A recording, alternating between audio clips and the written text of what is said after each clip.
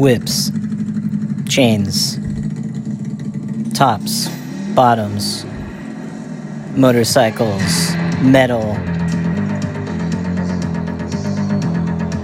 fashion.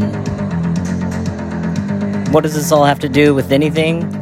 Well, let's find out. Let's dive deep. Let's go into the underground, because the underground is now above ground.